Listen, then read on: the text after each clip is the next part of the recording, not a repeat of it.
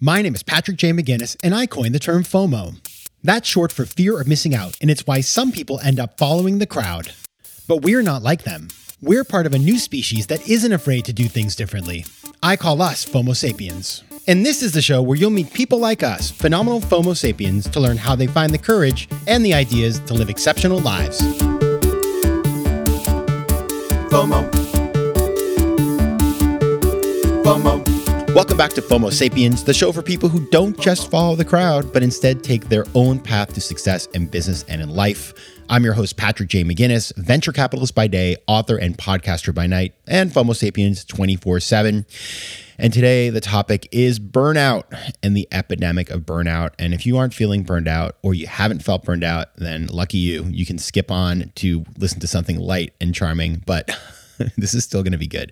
But it is an important topic. And as somebody who has felt burned out a lot in the last year and a half, because, I'm still human, I just wanted to get into it with my guest today. And my guest is an expert on this topic. Her name is Jennifer Moss, and she is a Harvard Business Review contributor and nationally syndicated radio columnist. She also sits on the Global Happiness Council. That sounds awesome, which is a small group of leading scientists and economists that supports the UN's sustainable goals related to global well-being.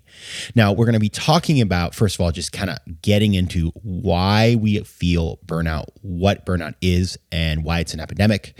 Then we're going to talk about the causes of burnout, and then we're going to get into solutions. And we're going to also talk about the contrast between, for example, a solopreneur or a team member or an entrepreneur, and how all those different types of people experience burnout, because it's not the same. And in fact, a lot of the things that she reveals from her research, Jen's research, it's counterintuitive. It was surprising to me. And so I found this conversation particularly enlightening.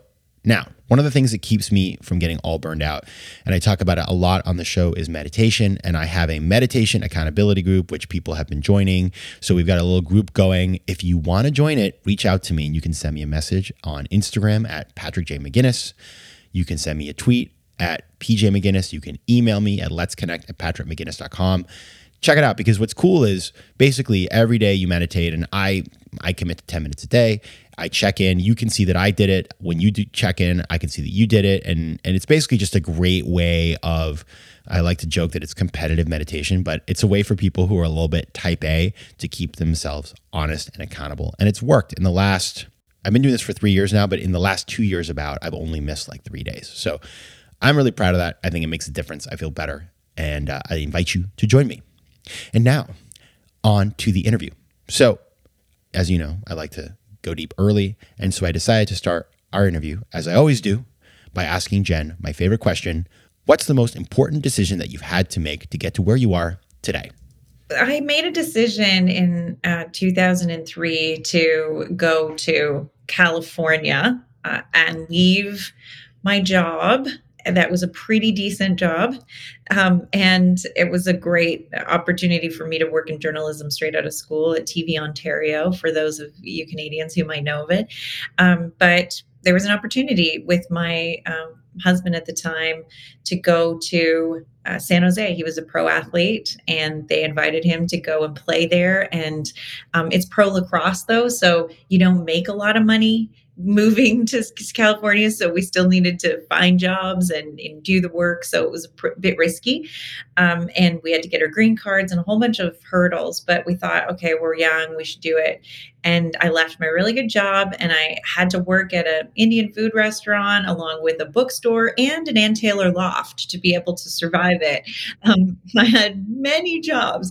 And, what was so good about that experience was I've looked back and thought it wasn't a step back. It was definitely a move forward, even though in the moment I felt like, what am I doing? I'm this educated person that had a really good job in journalism, and I dumped it to, work at these 3 jobs.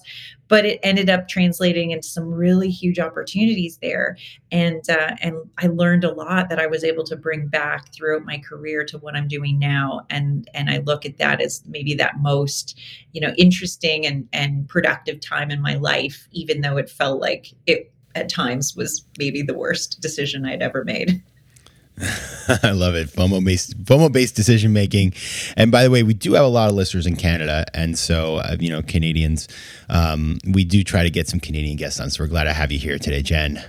Now, you have written this book, The Burnout Epidemic, and you have identified burnout as the area where you are focusing your time and energy. And it's a big topic. I mean, especially now where so many of us are working from home and where just the world is like constantly serving us up a plate of stress-inducing conditions, right? So, I think we all feel it, but what was behind your decision? Like, why did you decide like this was the mountain you wanted to climb? I'd been working in the concept of positive psychology interventions in workplaces and understanding through data, really database insights on how, if we impact people's well-being in the work, how it translates into performance. And we really focused on these sort of 7 psychological fitness traits like hope and efficacy and resilience and gratitude and mindfulness, all these types of, these skills that we can build as individuals. And that's really important for us as individuals ourselves to be managing in our own personal lives. But when you go into the workplace and you start to understand that we can do all this work, and yet we can have broken policies, bad behavior, infrastructure that's not being met, poor corporate hygiene that's just not doing the table stakes stuff right. And then all of that work that you're doing isn't actually being supported. And so then it sort of atrophies in the workplace. And it can even be doing the opposite, making you sick. So then it became, okay, how do we actually look at burnout and chronic stress? And then subsequently, if we eradicate that happiness inside the workplace, in the way that actually gives people what they need, which is water, not ice cream.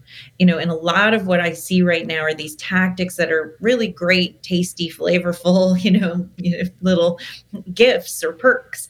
But when it comes to really solving for people's unhappiness, we need to get much deeper. And that became the process of which my research was based on for many years before the pandemic struck, and it highlighted a problem that's been around for a long time. Yeah, you can't live off snacks. You need meals. Exactly. I mean, I would love to eat, like if I could live off Cheez-Its, I'd do it, but it's not going to happen. and I've been noticing, I'm curious, like, as I'm sure all of you listening right now have been feeling a lot of these feelings. It's like, I feel like the first wave of the pandemic, we were all in like our brace for crash position. So you sort of like became a stoic and you're like, I'm going to just bear this out and grin and bear it for the next, 3 months, 6 months, whatever. And now that we've gone through the whole cycle and continues, it's like you start to see the longer term effects, and people are getting sick and people are stressed and people are quitting their jobs, they're creating resignation. And like, there's all these things that like, it took a while for them to manifest. And so it's real. Just to get started, definitionally, I would love to hear how you define burnout. And then you call it an epidemic. Talk about why you feel it's an epidemic. In 2019, the World Health Organization identified burnout as an occupational phenomenon. It's workplace stress left unmanaged. It took about 40 years for researchers, and they still disagree. Some feel like that's too narrow, but others are so excited, like me, Dr. Christine Maslach, Dr. Michael Leiter, who are really part of this effort to change the conversation around burnout, to really define it as a workplace issue. And the reason for that is if we don't identify it as a workplace problem, then it becomes on individuals to solve alone. So here's self-care. You're feeling burned out, we'll just do more yoga. Here's an app for you to use to meditate. That'll help. Listen to rain for 30 seconds. I'm sure that will solve for systemic discrimination that is making you burned out.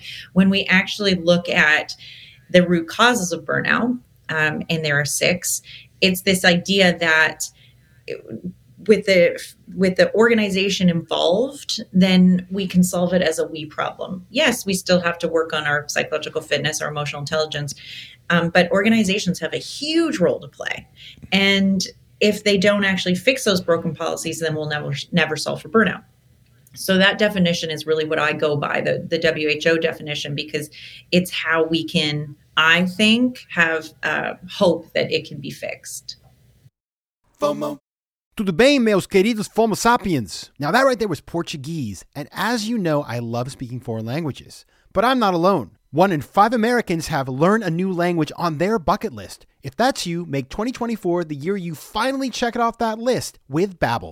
the science-backed language learning app that actually works. Don't pay hundreds of dollars for private tutors or waste hours on apps that don't really help you speak the language. Babbel's tips and tools are approachable, accessible, and delivered with conversation-based teaching so you're ready to practice what you've learned in the real world. Now, FOMO Sapiens, you know I speak 4 languages, and it takes work to stay on top of them, especially with French. C'est difficile. But with Babbel, I'm able to practice practical conversations that I can actually use in the real world. Here's a special limited time deal for our listeners. Right now, get up to 60% off your Babbel subscription, but only for our listeners at babbel.com/FOMO. Get up to 60% off at babbel.com/FOMO. That's spelled BABBEL.com/FOMO. Rules and restrictions may apply. Quick math. The less your business spends on operations, on multiple systems, or delivering your product or service, the more margin you have and the more money you keep. But with higher expenses on materials, employees, distribution, and borrowing, everything costs more. So to reduce costs and headaches, smart businesses are graduating to NetSuite by Oracle. NetSuite is the #1 cloud financial system, bringing accounting, financial management, inventory, and HR into one platform and one source of truth. With NetSuite, you reduce IT costs because NetSuite lives in the cloud with no hardware required, accessed from anywhere. You cut the cost of maintaining multiple systems because you've got one unified business management suite. And you improve efficiency by bringing all major business processes into one platform, slashing manual tasks and errors. Over 37,000 companies have already made the move, so do the math. See how you'll profit with NetSuite. And with rising prices everywhere you look, you gotta do the math and save money. Good news, by popular demand, NetSuite has extended its one-of-a-kind flexible financing program for a few more weeks. So head over to netsuite.com/FOMO. That's netsuite.com/FOMO. netsuite.com/FOMO. FOMO. So in other words, what you're saying is, it's if you're feeling burnt out, I think we put it on ourselves. It's like, it's my fault because I can't hack it. I can't handle it. I'm not mentally tough. And then if you think about it and you put it on yourself, you're totally letting the organization that has created the conditions for your burnout off the hook. And because people won't talk about it, because it's like, well, I don't want to tell people I'm burned out because they'll think I'm weak or a loser, then nothing gets fixed, which I never thought about this before because, you know, it is kind of like a taboo thing. And so I like this. This is powerful. Talk about these 6 reasons. Obviously, we could get into it really deep, but give us a little overview of the 6 kind of drivers. Well, overwork, I think we can all recognize that as one of the root causes of burnout. It was the leading cause of burnout pre-pandemic. It is continuing to be the leading cause inside the pandemic. But before, the 2020 March 15th moment of the day happened, the ILO had actually done a major report and found that overwork was responsible for the death of 2.8 million people a year, 120,000 people in the US alone. So it's obviously catastrophic. That's a big problem. And it often becomes the only thing that people associate with burnout. But it's actually these other causes like lack of fairness, which is discriminatory behavior, inside the workplace, lack of community. So this sense of not having friends at work or feeling lonely at work or feeling not safe. So feeling like maybe your boss is bullying you or you're feeling bullied at work, that can tie to that discriminatory behavior. It also shows up in proper rewards for effort. So are we compensating people? There's a whole properly, which should be table stakes stuff, but there's a lot of people in shift work right now that experience the deficit of that. Nurses working way too many hours and not getting paid compared to the physicians, that are right beside them working, similar hours. We see this in EMT, frontline policing, those types of roles really end up feeling like they're not being rewarded for the efforts, and teachers inside of many countries not having value. We also see that in lack of agency. So not being able to choose when, how, where you work, and having people micromanage you around that, just watching you as you work and proctoring and monitoring you. The increase in bossware really as an issue this year, and people actually watching you through video while you work, while you're at home. And the final one is values mismatch. So this idea that when we become really emotionally distanced from our work, where we're disconnected from our jobs, we start to lose the sense of feeling valued and that there's meaning. And you see that a lot right now with nurses and teachers who talked about words like they were using fatalist words, kind of like, this is never going to change. And I don't know why I'm here. And I feel demoralized. I don't feel like I'm impacting anyone. And when you have that moment where you're really losing sight of why you care and the mission of your work, that predicts burnout as well. This is not what I thought you were going to tell me. I'll tell you why it's counterintuitive to me. Because I had a question I wrote down, which is, are FOMO sapiens more likely to have burnout? Because FOMO sapiens are like these people who are like running after things and creating their own path, and it's like intense but the thing is, there's a lot of autonomy. So like when you're a FOMO sapiens, you're making decisions for yourself, and maybe it means you work a lot, but you sort of have agency and you are deciding the direction in which you're going to go. And what I'm hearing from you right now, which is interesting, is that a lot of these problems that drive the feelings of burnout are because of the fact that you are disengaged, because you are working in a culture where you can't affect things, where things are foisted upon you, and you are like just along for the ride. And so you have this like feeling of just like, at the end of the day, and we think about it with like positive psychology, it's like there's just like you are completely left out of all the things that should make you happy. And so I'm curious, when we think about that though, how about the entrepreneur or like the solopreneur? Is it different, or how does it work? I love that you asked that question, because I talk often, and I wrote this article in Harvard Business Review pre-pandemic that it ended up being really popular. And I think because a lot of people, put their hands up to say, this is so me. And I write about how if you love what you do, the idea that you never work a day in your life is a complete myth, because we have this tendency as people who really either care about the stakeholder or we're passionate about what we do, and really enjoy the work. We can forget to really engage in self-care and to manage our own responsibility of modeling the behavior, even for our teams and the people around us, because we get so passionate, we sometimes forget that other people don't necessarily feel exactly the same way as we do and have the same drive and motivation around the subject matter or the work. And I started to do some research around this and looked at this really interesting research that looked at harmonious versus obsessive passion. And when we're harmonious, that means we have things in check. We're still eating dinner with family and friends, and we're going to the bathroom in the day and eating properly and taking care of ourselves. And, and we're stopping to do our hobbies. We're managing our lives in a healthy, effective way.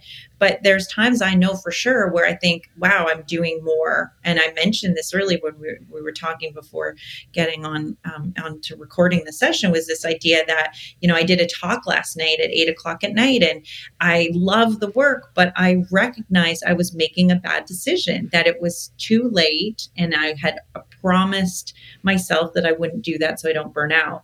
And we're not great at doing that, at saying no when we need to manage our own workload, and it can actually become unhealthy. But I should mention that in our same research, we did find that inspiration and agency is a prophylaxis to burnout. So the more senior you are, the more agency you have, the more you are your own boss, the more that that can prevent you from burning out, because you do have control over it.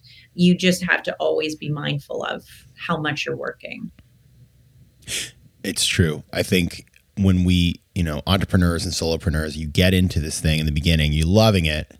And then you get to a point where I think you start to feel like you no longer have agency, or like it's spinning out of control, and you have commitments and teams and when it's small and manageable, it can feel good. But if it spins out of control, that's when the burnout starts. So just being aware of that and knowing that those things can happen, and then creating a system and a way of approaching it can be really powerful. Now, let's get into solutions, because we've just gotten, now I'm like, stressed out, like, oh my goodness, I got to watch out for the burnout. And I imagine a lot of people listening are either saying like, okay, my boss is doing this to me, or, oh, my team feels like maybe I get the sense that they're burned out. So what are the kinds of things that people can start to do to reverse this epidemic?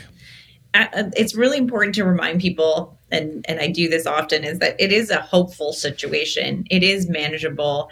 And I write a ton of prescriptive advice in the book, in that I say, this is what you should do, and this will help. Not just for us as individuals. There's lots of self-care, yes, that we're aware of, but inside of teams and organizations, it's all about looking at an organization. I like to sort of describe a concept, or compare an organization to a brain. Brains have to wire and rewire to adapt to change. The process of neuroplasticity in the brain is just so important to me. And when I do a ton of research around how we develop the culture inside of our organizations, it's the same way that you would look at an example of a brain. We have to actually deem it important. It's small changes. It's repeated changes over time. It's creating an environment that slowly starts to develop this subconscious pattern. And that means that it's easy, simple things to do. It's just about doing them and actually making them a priority, which is the hard part for a lot of folks. I say, even just to start off, if you're a manager, abandon a whole bunch of those useless meetings that we are still participating on. And now it's gotten even worse because we do it over Zoom. Meeting fatigue was a problem beforehand. Now here we are again, just making it worse by having to stare at each other constantly. And if we can, look at abandoning a lot of those, make them walk and talk, switch out different ways of communicating, different modes of communicating, making sure not a whole bunch of people are on that call if they don't need to be, having asynchronous meetings where you videotape it and then whoever wants to watch it at their leisure, so they don't need to be in the same space in the same time at one moment. And then so reduce all that and then put in back one meeting. And a lot of people roll their eyes. They're like, what? Now you're saying one more meeting. This meeting needs to be consistent and frequent. It needs to be from now until eternity. If you're going to really change the neural wiring of your organization, it has to be every week where you sit down and have a non-work related discussion with your team. And you have to ask, how are you? People are going to lie and say they're fine. Then we need to probe more and say, A, are you really fine? Give me a high and a low. So we have to actually be prescriptive about what that looks like. A lot of people aren't going to share in those first few months, but if it's consistent and they know that their boss is going to ask them to do this and we're going to have this team meeting every week, eventually that trust will be built and that psychological safety to share between the lines, the gray area. And then it has to be, we solve this together. What can we do as a team to make next week a little bit easier for each other? Very simple, micro-targeted changes. They're solves that are collaborative. It's not individual responsibility solve. And then me as a manager should say, what can I do for you to make next week easier? 3 simple questions that are done weekly end up getting to the gray area. If someone's saying every week, it's been a real struggle, I have my kid at home, she's chronically ill, or I have to put my mom in a home and I'm feeling really nervous about that. You start to see that if that's accumulated, then you get to see between the lines of people's lives. And that's when you get to ask them the questions that are meaningful, that helps prevent their chronic stress and will lead to you preventing burnout in the long run. FOMO. Yeah, I think about this like when I was first coming out of college, I felt like senior people didn't care. Like I was an input in their machine, and they, sort of like their objective was to squeeze as much work out of me as they could. And that used to be the model. And I think it still is for many people. But the problem is, like, especially right now, like you're not going to retain people, and finding people is really hard. And especially when you're talking about the industries that you identified earlier, which are some of these like public facing industries or hourly workers, where there's really, it can be very thankless work and really hard work, and the money's not there.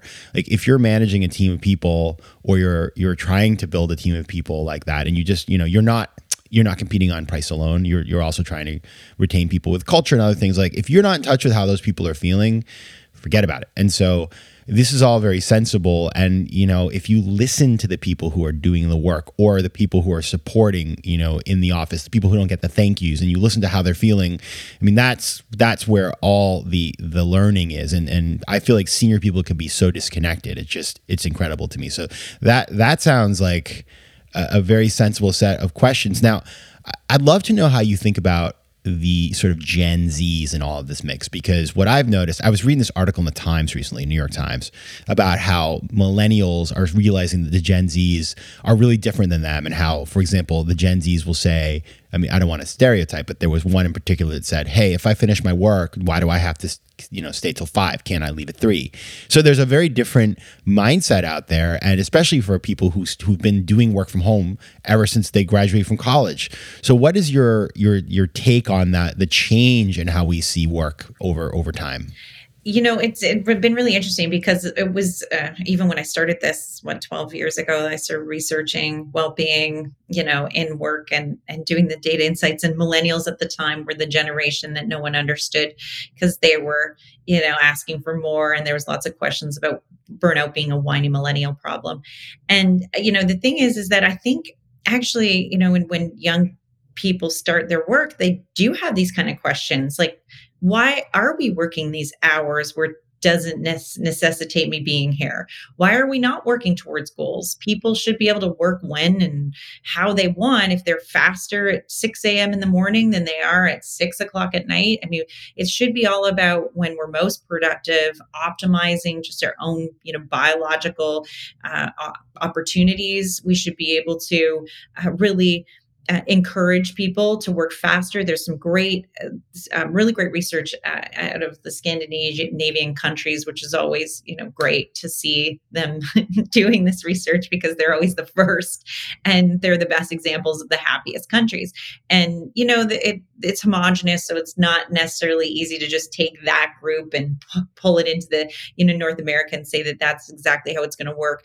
But when they look at the 35-hour work week, what they found is that all in productivity, all of these metrics that they define as success without being a 35-hour work week were equal or more, were higher levels of productivity, and their metrics were more successful. Even looking at policing, because they looked across the public sector with all different kinds of roles, and they found that, even policing, their closed case files increased in less hours. The IRS did a better job of, answering the customers' requests. I mean, all these different types of data points in 35-hour work week. So I think Gen Zs do have a point in saying what is the point? And yet we have also found that they are a highly burned out group, and same with millennials. And a lot of that has to do with these reasons. The reasons are they have very little agency. They might be asking for this, but there's a few people, I would say predominantly most young people in their early days of work don't just put up their hand and say, why do I need to be here? That might have been a couple edge cases, but I don't think that's standard. And we also see that they have golden handcuffs. They have a huge amount of expenses to pay back with their student loans. They feel indebted servitude. They're in an environment right now where they have no visibility with their boss. Leaders are exhausted with one-on-ones and they don't feel they're effective. So those normal opportunities for a younger professional to be able to show off who they are and their work ethic, they're not getting any of that. Plus, they're single occupancy dwellers inside of urban centers, and they've had to deal with extreme loneliness this last year without any connection to family and friends and their work.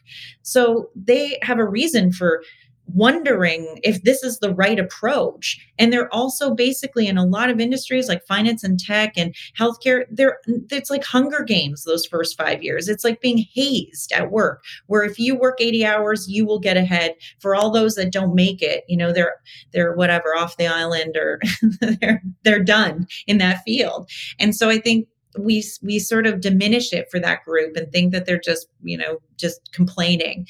And yet they have a lot of barriers that they're dealing with, and they're highly burned out and extremely lonely and very unwell. Yeah, I think back to my early days in finance. I did FaceTime. I would never leave before my boss.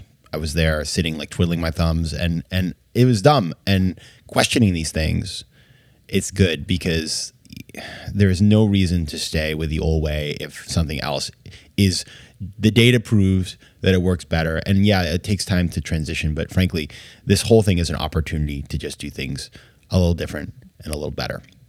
All right. The book is The Burnout Epidemic. You can find out more at jennifer-moss.com. And you can find Jennifer on LinkedIn and Twitter under the handle, and you can find Jennifer on LinkedIn and Twitter under the handle Jen Lee Moss. That's JenLeigHMoss. Jen Moss, thanks so much for being here. Thanks so much, Patrick. It was a great conversation. It was so nice to meet you. FOMO. If you like today's show, please be sure to rate it and recommend it to your friends. And as always, you can find me on Instagram at Patrick J. McGinnis, on Twitter at PJ McGinnis, and on the web at FOMOSapiens.com or PatrickMcGinnis.com, where you can get all kinds of free resources to live a more decisive and entrepreneurial life. FOMO Sapiens is recorded in New York City. Theme music is by Mike McGinnis, and editing and post-production is by Josh Elstro. If you like today's show, please be sure to rate it and recommend it to your friends. And as always, you can find me at FOMOSapiens.com and at PatrickMcGinnis.com. To advertise on FOMO Sapiens, reach out to contact@FOMOSapiens.com. FOMO.